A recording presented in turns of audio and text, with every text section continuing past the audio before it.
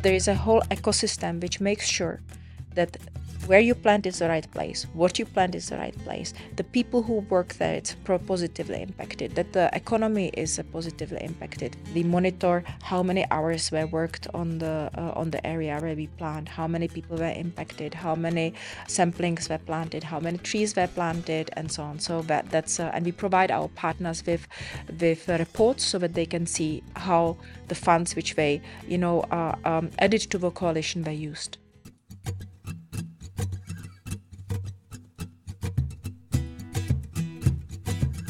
I'm Tatiana Antonella Abella, founder of Goombook, and you're listening to Forward Talks, Conversations That Matter. This episode continues our special series, Climate Leaders Rising Up to COP28, in partnership with MasterCard and with the support of Dubai Government Media Office. We're sharing inspiring stories of sustainability leaders and climate champions driving impact from our region to the world. I'm joined today by Andrea Prazakova, Senior Vice President of MasterCard Foundry and ESG for Eastern Europe, Middle East and Africa. She's also the co-founder of Space Uncensored, a podcast that aims to amplify the voices of women in the space industry. According to JP Morgan, the worldwide digital payments industry is currently estimated at $54 trillion. As this number continues to grow, it provides exciting opportunities to create a massive positive impact across sectors. So I talked to Andrea about the role of the fintech industry in helping us achieve the transition to net zero and meet the 2030 and 2050 targets. In addition to her corporate role with ESG, Andrea is also excited about the new frontiers of technology, Web3, artificial intelligence and more, and calls herself a lifelong learner. Across my career, I started to work in 1992. I've been always trying to learn new things. Something comes my way, I will read about it, I will look around it, I will just, I just finished 2 master classes in AI. So I think that that's the key to personal success and satisfaction. I think that you always need to be curious. So I think very much connected to my journey into sustainability was the same. I actually never considered to be in sustainability. If you would ask me like 4 years ago, I wouldn't thought about it. And then I was leading customer experience and innovation, and then obviously that area of sustainability became much bigger in MasterCard and moved not only from the corporate part where you look at it from a B2B and as an organization perspective, but really into product and solutions. And an opportunity opened and I jumped onto it. I said, okay, let me give it a try. And of course, when you start a role, you have 2 options, right? You either only learn on the job or you add additional pieces to it. And I decided to add additional pieces to it and obviously sign up to the Chief Sustainability Officer certification at MIT, and I will be finishing in 3 months. So it's really exciting. But the key to everything, it's the learning, and now the combination with AI. So I think my head is just spinning between sustainability, AI, blockchain, how it is all interconnected. It's marvelous. Well, this is a very interesting aspect of your job and of what MasterCard does. I mean, most of us, the majority of us, we have a MasterCard credit card in our wallet, right? But not many of us know what really MasterCard does. It's a whole world and we're not aware of it. I mean, MasterCard is a really powerful global technology company in the payment industry, right? And if I would break it in almost like simple terms, so you mentioned the cards, right? We are really prominent in cybersecurity. We are very prominent in data and services, in advisory services, obviously now in sustainability and ESG. And so that we have multiple components and facets to what we do. Ultimately, I think our goal and dream is to connect and power and enable digital payments and make it really sustainable and also reachable for many people in the world through financial inclusion. So as we transition to net zero with the 2030 and 2050 targets, how does the payment and fintech industry as a whole contribute towards achieving these targets? I think that we live in a great era right now, right? Because there are so many fintechs and the payment industry really grow. And I want to take maybe a couple of examples to bring it alive, right? So, number one, if you think about your phone and the digital payments, right? And mobile banking, for example, how much of paper does it eliminate? So first is the digital technology and digital payments really helping to eliminate processes and paper with that carbon emissions from the ecosystem. Number two, fintech brought a lot of innovations, right? In the past, the giants been dictating what will happen in the payment industry, but now there is this beautiful disturbance by the fintechs which are pushing right, left, and center, partnering and collaborating. Number three, I think it's around carbon solutions, right? And of course, fourth one is data, right? So everything around that in green financing, green technology, and the last one, and I think that's a little bit of controversial, but I think I would want to touch on it, which it's broad today with that what the companies are doing really well. It's blockchain, right? Even though there is obviously controversy around how much of carbon emission it produces, but companies like Ripple who have carbon neutral, they are great examples. But in the day of such a big pressure of tracking and provenance and also synthetic data and danger of fakes, blockchain and tokenization plays a very critical role to make sure that we can actually track what is happening, right? And in sustainability, from food to clothes we wear, from how the buildings are built and how much energy they absorb or let go. So I think that there is multiple examples of how payment and fintechs are contributing really heavily to decrease and bring us to net zero. What is the role of the industrial symbiosis in making an impact? And by industrial symbiosis, I know this is even for me a new terminology, which includes or maybe is a synonym of circular economy, right?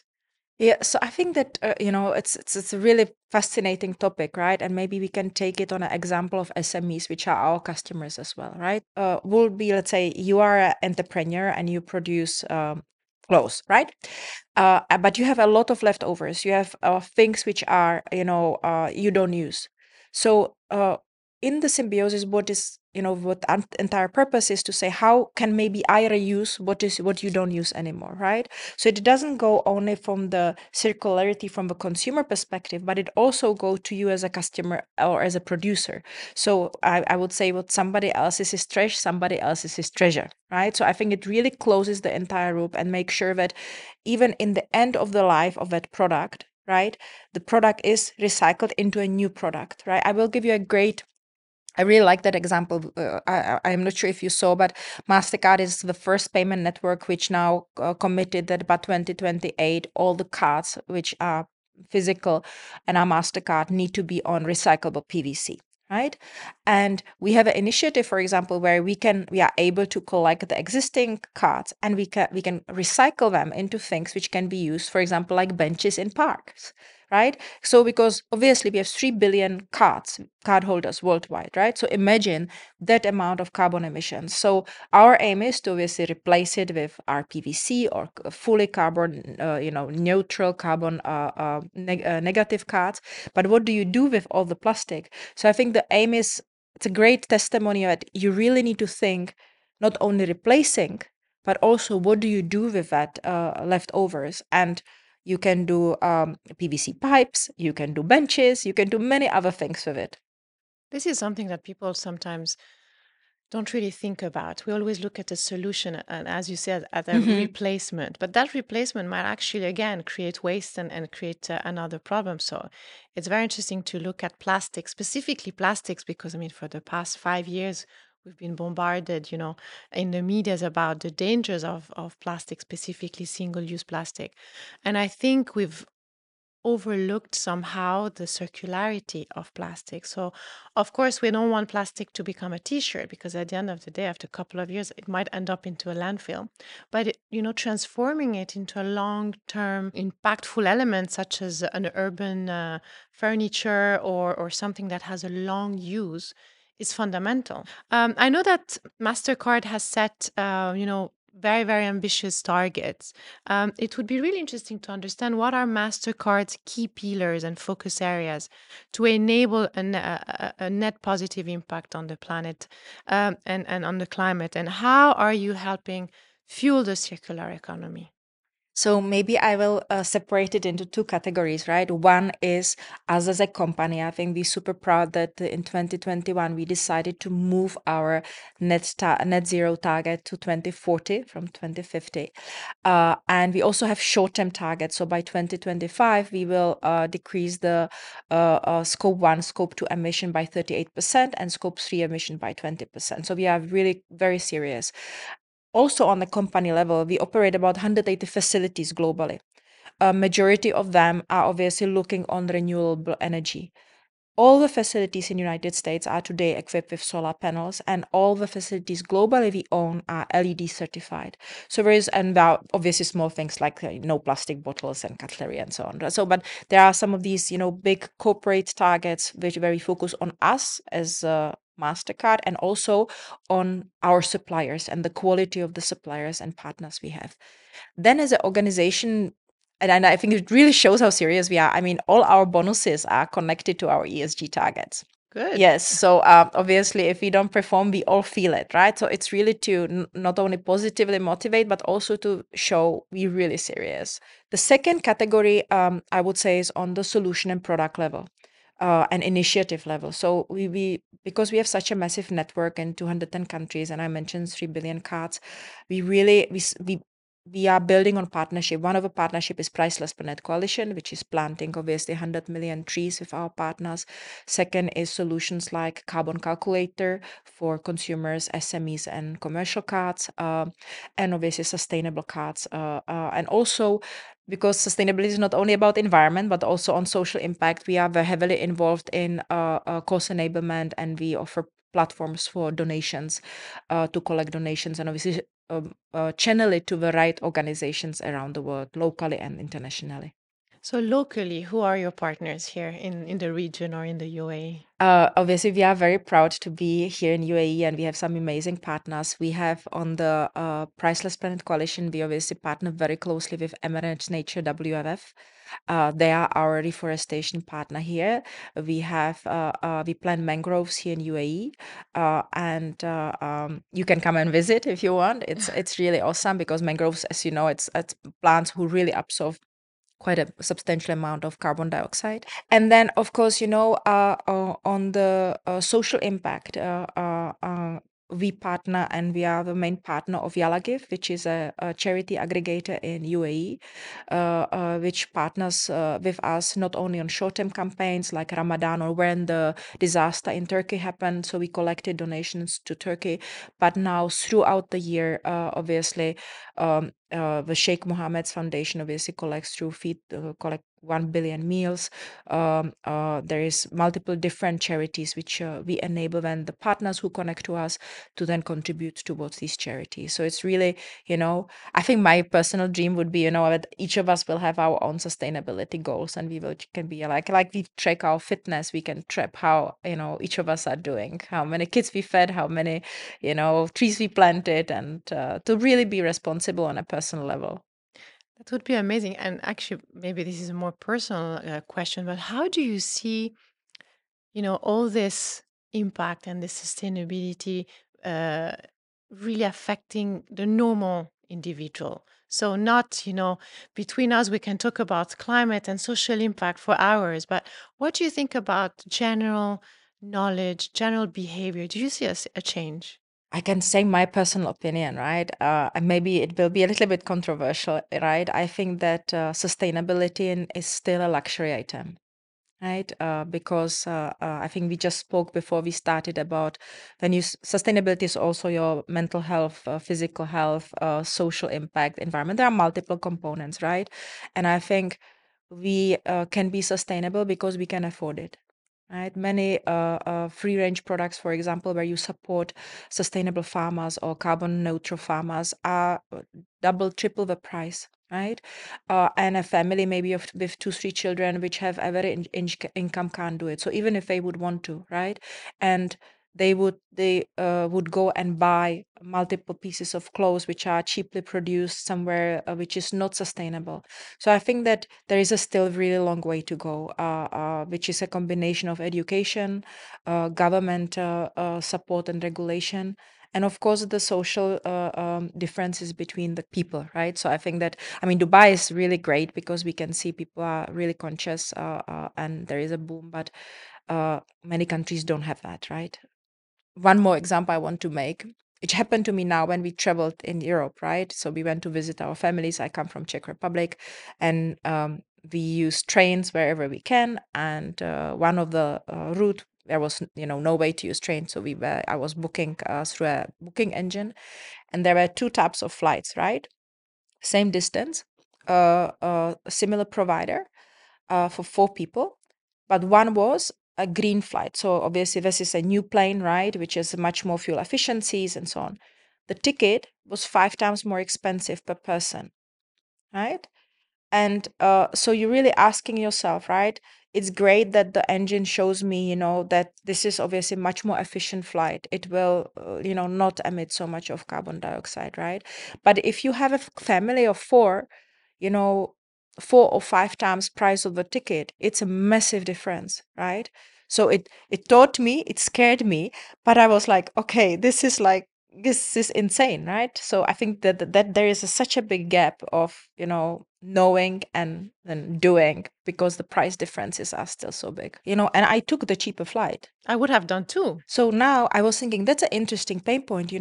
Will the government's future afford that they could maybe compensate from a tax point of view some differences if you buy more eco or more less carbon heavy travels, for example? How could the government and yourself, how could you benefit to actually bridge the gap? I think there is so much of space for innovation, right? To push people a little bit further to the right decisions. Well, for sure, in Europe, we can talk about subsidies and Yes. government support. We can look at, taxation and supporting the consumer doing the right Mm. choice. Nowadays, you have so many reward systems. It could be interesting to say, as MasterCard, we reward you by buying the most sustainable or greener products. This is a really great point you mentioned, and thank you for actually bringing it up. Of course, this is a direction where we want to go, right? So we want to make sure that you will be going forward. Rewarded for, are you taking more sustainable flight? Are you staying in a green hotel, right? I mean, you can see it today when you go on booking.com. I think they have 50,000 sustainable partners already, right? So that's definitely where we're going, and I want it for myself as well as a consumer. There's a little bit of road ahead in terms of technology, because obviously, let's take it from a practical level, right? You as a consumer, you also want to make sure that the merchant where you bought, it's really sustainable, right? And for now, there is no global certifications. So and that's why it's also sometimes so difficult, to what is the index, how the merchant is awarded the certification, and if you get it this year, do you get it next year as well? So I think there is a whole ecosystem which is now being built up so that these kind of services can be provided. So then you get the points for buying a sustainable clothes or electric car, or travel sustainably, but the merchants you're buying from are not synthetic, are not fake, right? And that the data is real. So that's I think the only short-term challenge which everybody has, but 100% I think, and there are other services for SMEs which we can offer. So it's definitely our focus, and I can't wait as a consumer myself to start to be rewarded for positive behavior.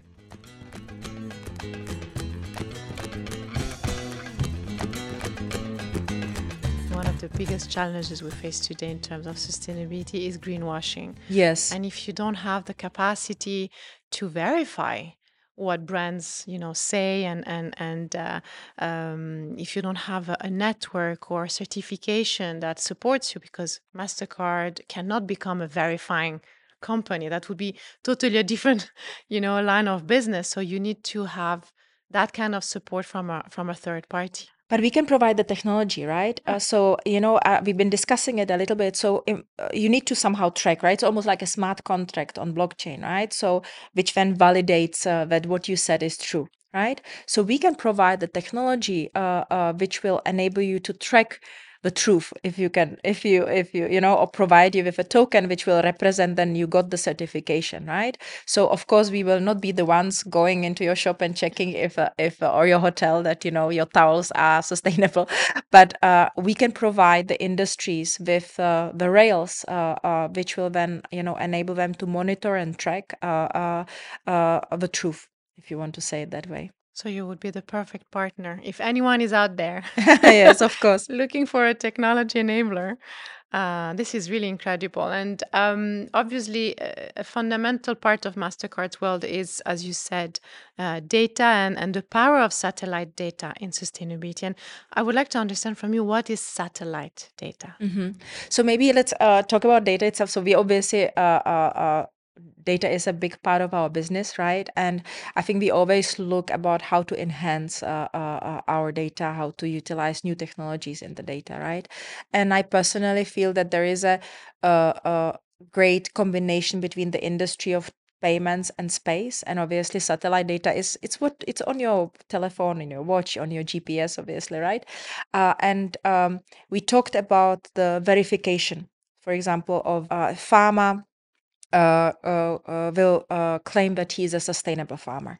For that, he will have a checklist, right? That he can't use any pesticides, that, he uses his chickens or whatever are running around and are not closed in the loop. So we can provide the technology which maps that if somebody confirms it's true or not, right? So, for example, with satellite data, you can confirm that the chickens are really running around. With satellite data, you can go up to 60 centimeters underground and measure if there are pesticides and how much water and how healthy the plants are. So I think that the space industry and especially satellite imagery and satellite data can really enrich what we are doing in terms of verifications and how we will enhance our offering to the customers, because ultimately you need to validate, and not every time you need to count on humans to validate, right? You should start to use more and more technology around us, and satellite imagery and low orbit data are a really great tool to the future. And are you able also, for example, to um, follow and monitor your tree planting programs on Yes, of course. success and growth? That's obviously really critical, and I love what you said about greenwashing, Yeah. right?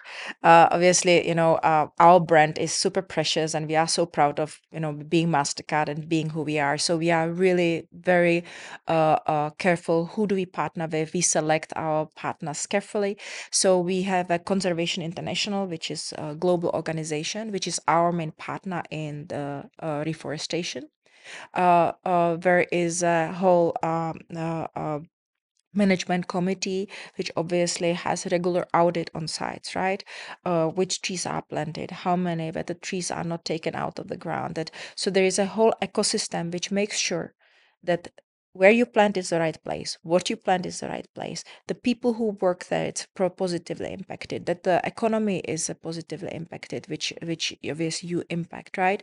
And that it is sustainable, that it doesn't disappear after 2 years. So especially on the obviously priceless planet coalition, obviously we monitor how many hours were worked on the area where we plant, how many people were impacted, how many samplings were planted, how many trees were planted, and so on. So that's and we provide our partners with reports so that they can see how the funds which they added to the coalition were used.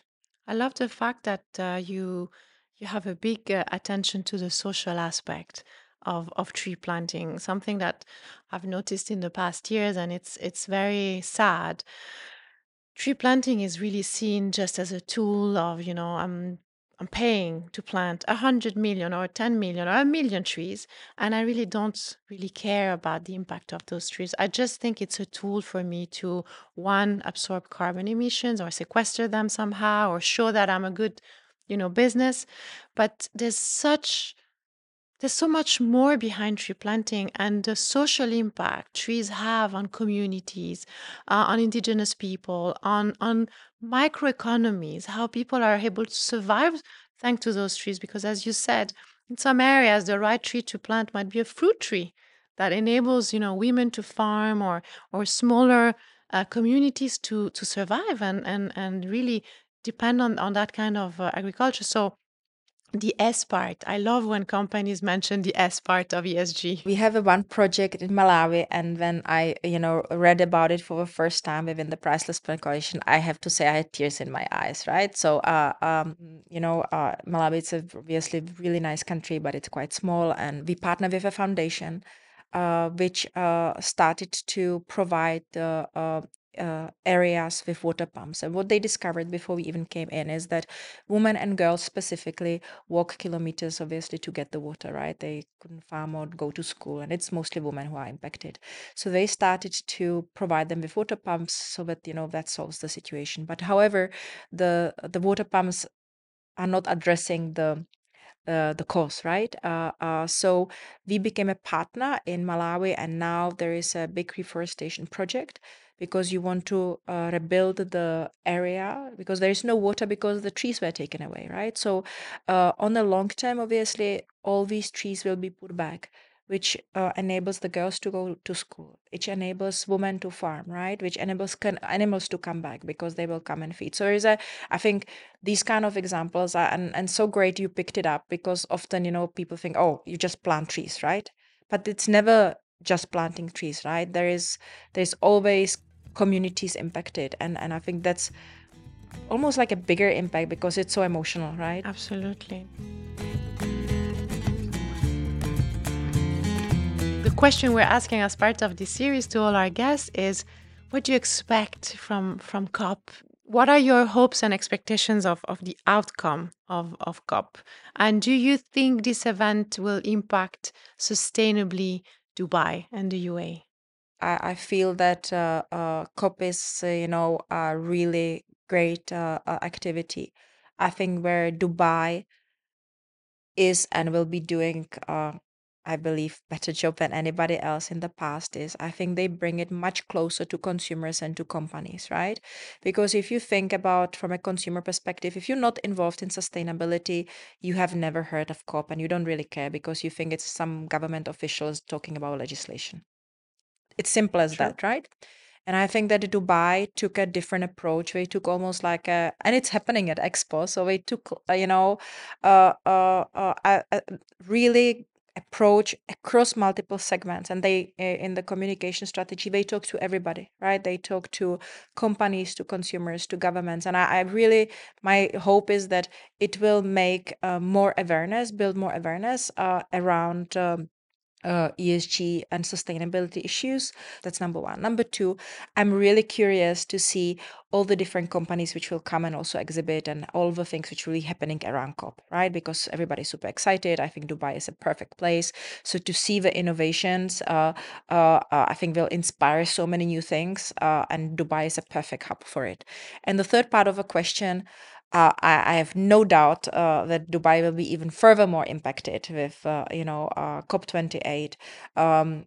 As a proud resident of Dubai, I think that Dubai is really leading the edge with whatever is happening. I believe that we will be the first country which, will showcase what we saw on products, carbon emissions, which will motivate its residents to be more environmentally friendly. So I have big hopes and dreams. I think we're living in the right place and COP will be amazing. I would recommend everybody if they have, pass through to Dubai to come and see, what events will be happening, what exhibitions will be happening, what podcasts can they listen to and educate themselves and bring it to their home countries. And by the way, talking about podcasts, you're launching your new podcast. Yes, myself and a very dear friend of mine, Ina Vanka, we are launching a podcast by the name of Space Uncensored.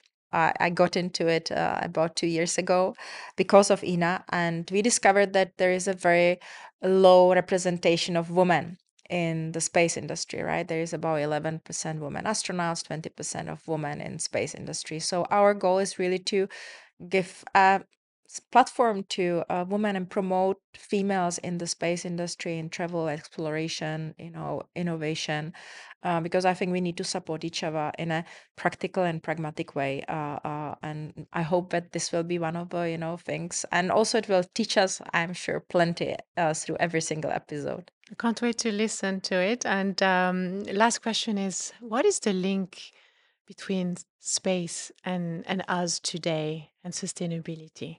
You know, if you would have asked me, I think 2 years ago, I wouldn't have been able to answer, right? Because I think before for me, space was just, Elon Musk sending his Tesla with a mannequin to Mars. I'm just kidding. There's obviously more than that. But I feel that there is so much of opportunity in connection to space, right? There is obviously we talk about space data, right? There is how would we be able to bring some of the industries which we have on Earth, which create a lot of carbon dioxide, into space, on into low orbit, which is much colder than here, right? So I think that it's from a sustainability perspective, will we be able to plant some of our food produce within space or in low orbit, right? So I think there is a lot of, as the earth is growing, right, there are more and more people on the planet, the demand of water and food is bigger, right? So there are, I think space is one of the technologies and areas which I think will really help us to make some significant breakthrough. And of course 3D printing and biotech, but I think that combination will be absolutely amazing. And of course I can't wait for space travel as well. But I think really it's multiple areas which can help us to be more efficient and take maybe industries from here which cause us harm and bring it into area where will not cause so much of harm.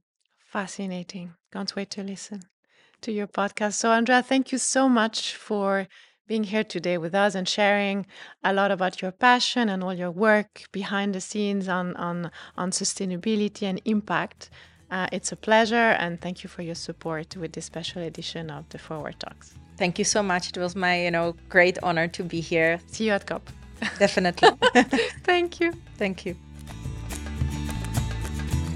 Thank you for joining me today. This special series of Forward Talks is brought to you by Goombuk in partnership with MasterCard and with the support of Dubai Government Media Office. I'm Tatiana Antonella Beia, and this episode was produced by Samantha K. Roos, Anuradha Bhattacharya, Janelle Lopez, and Shira Desai.